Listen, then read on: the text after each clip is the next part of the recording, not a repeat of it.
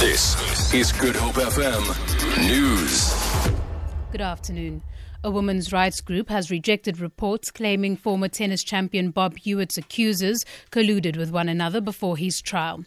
Women and Men Against Child Abuse claims the report is part of a tactic by Hewitt's lawyers to discredit his victims. The SABC has reported it has documents showing that 3 of Hewitt's accusers were in contact with one another before his trial. The group says Hewitt clearly displays a lack of consideration for the victims. The 75-year-old was sentenced to 6 years in jail in May for rape and sexual assault. Milk South Africa has objected to the Davis Tax Committee's recommendation to impose VAT on milk and fruit products.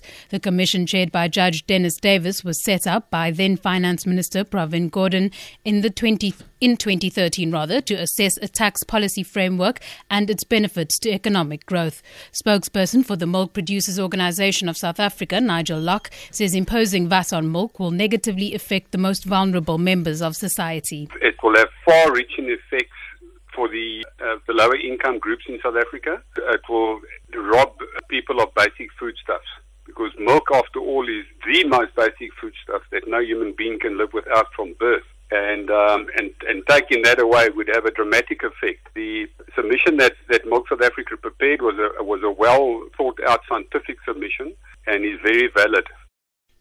Blue flag season has officially been launched at beaches and marinas in the country. A beach achieves blue flag status for their level of safety and cleanliness. This season, South Africa has 84 blue flag beaches, with the Western Cape boasting 49. Tourism Minister Derek Hanekom says they will employ 200 people next year to safeguard blue flag beaches. Grotto Beach in Hermanus has gold status for receiving blue flag for 15 years in a row.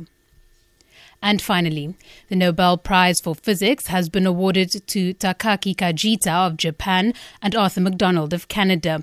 Goran Hansson of the Nobel Assembly made the announcement in Stockholm. The Royal Swedish Academy of Sciences has decided to award the 2015 Nobel Prize in Physics to Takaaki Kajita and Arthur B. MacDonald for the discovery of neutrino oscillations, which shows that neutrinos have mass. For Good Hope FM News, I'm Danielle Buzet.